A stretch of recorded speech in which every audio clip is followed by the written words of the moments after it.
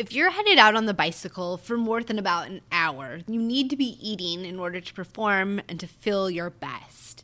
But it's hard to know, what should you eat, when should you eat it, and how much should you be eating. And let me tell you, a lot of what we've seen modeled around us is not the correct way to be fueling on the bike. And the problem is that eating the wrong things like gels or even eating too much of the right things can cause major GI distress. It can cause dehydration, and it can just cause you not to perform as well as you should. On the other hand, if you don't eat enough or at all, which is something I see women who are trying to lose weight do all the time, then your performance on the bike is going to suffer there too. Another issue that we as women have with on-the-bike nutrition is that we've been following advice tailored for men. Shocker, right? And women have quite often very different needs when it comes to our cycling nutrition. So in this podcast, I'm going to share with you 9 tips for fueling on the bike so that you can feel and perform at your best. That's coming up after this intro. You're listening to the Femme Cyclist Podcast, and I'm your host, Kristen Bonkoski. Like most of you, I'm a bicycle-obsessed rider and sometimes racer. Each week, I'll bring you interviews from inspiring women and offer tips and tricks to help you thrive on the bike. At Femme Cyclist, we celebrate all forms of riding and all forms of women. So whether you're a road racer, bike commuter, or hardcore shredder, you'll find your community here. The first piece of advice I have is to eat, not drink your calories. And this is probably going against a lot of what you have been told in the past. I know I was. When I first started endurance racing, everybody told me that the thing to do was to drink Heed. And if you're not familiar with Heed, it's like a very high calorie drink. And what happened for me personally was I'm following the advice that everybody's giving me, and I was always sick to my stomach, and I always had trouble finishing these 24-hour races that I was trying to do because I was trying to get too many of my calories through my drinks. And the truth is that for most women, drinking calories is going to lead to GI distress. It can also actually cause dehydration. I'm not a scientist. I'm not great at explaining the science, so I'm not even going to try. But if you want to know kind of more about the science and the logic behind that, go out and follow Stacy Sims, Dr. Stacy Sims on Instagram. She also has a great book called Roar that every female cyclist should go read. I recommend it on nearly every podcast episode I do on training or fueling or eating. She's absolutely fantastic. But anyway, getting back to the topic, don't drink your calories, eat your calories. And let me just put in here as a caveat, that doesn't mean that you should never use a drink mix. There are great drink mixes, and these drink mixes can be super important, especially when you're doing longer or harder rides where you need to replenish electrolytes, and water alone just isn't going to cut it. And it's even okay if these drink mixes have a little bit of glucose, but what we don't want is for these to be your primary calorie source. You should be getting your primary calories through food.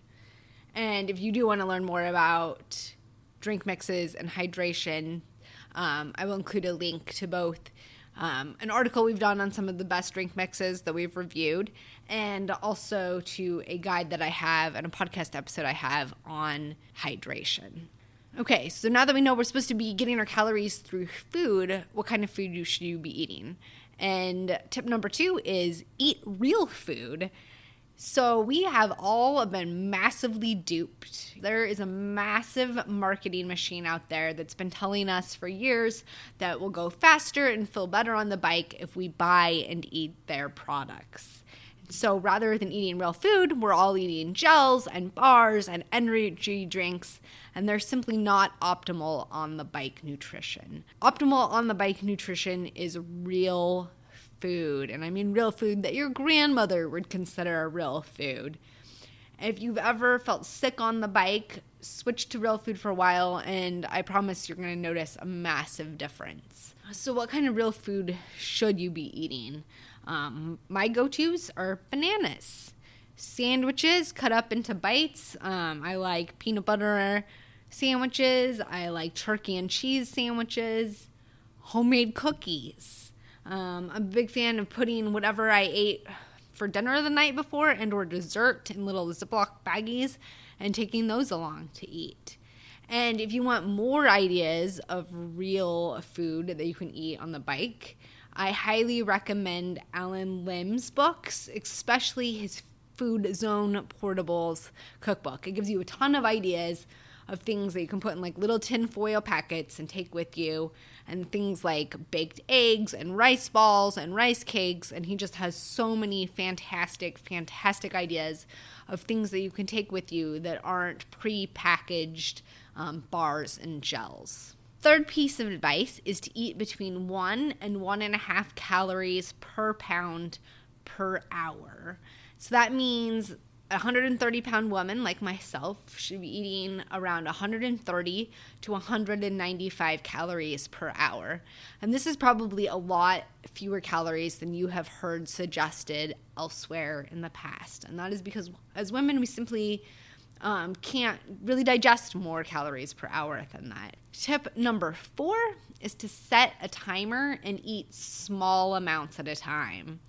So some people are really good about eating on the bike, and that might be you. I am not one of those people, and if you're not either, then make sure you're setting a timer on your phone or on your Garmin, somewhere to remind you to eat frequently. And I like to take a few bites of something about every 30 minutes. You might want to even do it every 15 minutes. I would recommend not going more than 30 minutes at a time without having something to bite. And it's also so much easier for your body to digest the food if you're eating small amounts at a time. So we know that you want to be eating about 1 to 1.5 calories per hour per pound of body weight, but you shouldn't be eating all of those calories at one time during the hour. Break it up into a couple times per hour as opposed to once an hour or once every couple hours. Tip number 5 is not to confuse dehydration with hunger. So we've all experienced the dreaded bonk. You've probably had it on a long ride and you hit a wall and you assume that you have not had enough calories, so you reach for a gel. The truth is that most of the time when we bonk, it's not because we're hungry, it's because we are dehydrated. And so our focus on the bike really needs to be more on hydration than it does on food. And that's not me saying that you shouldn't still, if you're bonk, not have some calories. You should have some quick, simple sugars to get your blood sugar back up. But make sure you're drinking as well and not just assuming that you need to put more food into your body. Tip number 6 is to aim for a mix of macronutrients. So many of those gels and bars and things that we've been told to eat on the bike are carbohydrates. And yes, absolutely, carbohydrates are important on the bike. But the longer we ride, especially like on endurance events, so if you're training for a century ride, for instance, you're needing to take in a mix of macronutrients, fats, and proteins, as well as carbohydrates. And because most of those gels and bars, etc., are so heavy in carbs and low in protein and fat, this is where eating real food can help a lot, right? So if you're eating a turkey and cheese sandwich on bread and they're cut up into bites, you're getting fat and protein in addition to carbs. Eating real food helps make sure that we're getting that mix of macronutrients that we need. Tip number 7 is to pay attention to what kind of sugars you're eating, and they're not all created equal. So in addition to eating things like sandwiches, which we know are really important, simple sugars can also be really helpful on the bike for those moments, especially when you're feeling like your blood sugar is a little low and you need a quick boost. But the important thing is to understand that not all sugars have the same effect. So you need to look at the label before you pick something to eat on the bike. What we want to focus on is eating a blend of glucose, dextrose, and sucrose. And these are found in candies with good old cane sugar. And I'll also mention, well, I've been really down on eating the gels and the bars and that kind of thing. What is okay to eat sometimes are the sports blocks and chews. So like, for instance, I really like the Cliff Shot blocks. And those have the correct kind of simple sugars and are okay to eat as long as you're also eating real food on the bike as well. You also want to make sure you're avoiding fructose, which is found in fruit and also in a lot of fruit-based bars. It is okay to have some fruit. You just don't want to overdo it because that can cause GI distress. You don't want to have, same thing, you don't want to have high fructose corn syrup. That fructose can cause all kinds of GI distress. And you also want to avoid like fake sugars, like sweeteners like stevia. Tip number 8 is to experiment with what works best for you. So I've already given you an idea of what you should be eating, when you should be eating, how much you should be eating, but you need to experiment with what works best for you. And I highly recommend doing this before you go on a big event. So don't wait until you're on a Century ride to try and experiment and see how it's going to work. Do this on your training rides. And if you've had GI distress problems in the past, or you've had issues with bonking on rides, I'd highly recommend kind of like journaling while you're training. Write down what you ate during the ride and how you felt and how your tummy felt afterward, and dial in what's going to work best for you. And the other thing is what's palatable to you, right?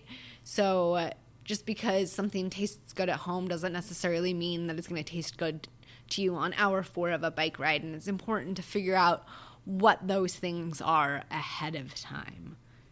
And my final tip is to eat for recovery after your ride. So fueling doesn't end when you step off the bike. And just a couple podcast episodes ago, I did a podcast on recovery fueling, and I'd highly recommend going back and listening to that. But essentially, within 30 minutes of finishing a ride, and this isn't every single ride, but anytime where you're putting in a hard effort or riding for quite a while and finishing the ride feeling depleted, then you need to make sure that you're eating within 30 minutes after your ride and that you're eating a significant amount of protein and also carbs mixed in. And that's really going to kickstart your recovery so that the next ride you go on, you start out feeling well and feeling fueled. So that's about it. This is a quick episode, short and sweet. Do not let all of the marketing hype out there make you believe that on the bike fueling is complicated. It is not. Just focus on eating real food on the bike, eating sandwiches, bananas, cookies, jerky, potatoes. Some blocks and chews are okay. Some gummy candies are okay as long as you're mixing those things in with real food as well. Again, highly recommend the Food Zone Portables Cookbook if you're confused on what kinds of real foods to be eating, or you just need ideas of things that might taste tasty to you on hour 5 of ride. And what you should not be eating are gels, liquid calories like Gatorade or Heed, and you should not be eating fructose, high fructose corn syrup, stevia, or sucralose. I hope this helped you. I hope you go out and experiment on your next ride with fueling correctly for your body. If you enjoyed this episode, please make sure to go out and leave us a review on Apple Podcasts or wherever you listen to podcast episodes. That helps us grow this podcast and reach more women. I appreciate you. I hope you get in a bike ride this week, and we'll chat with you again next week.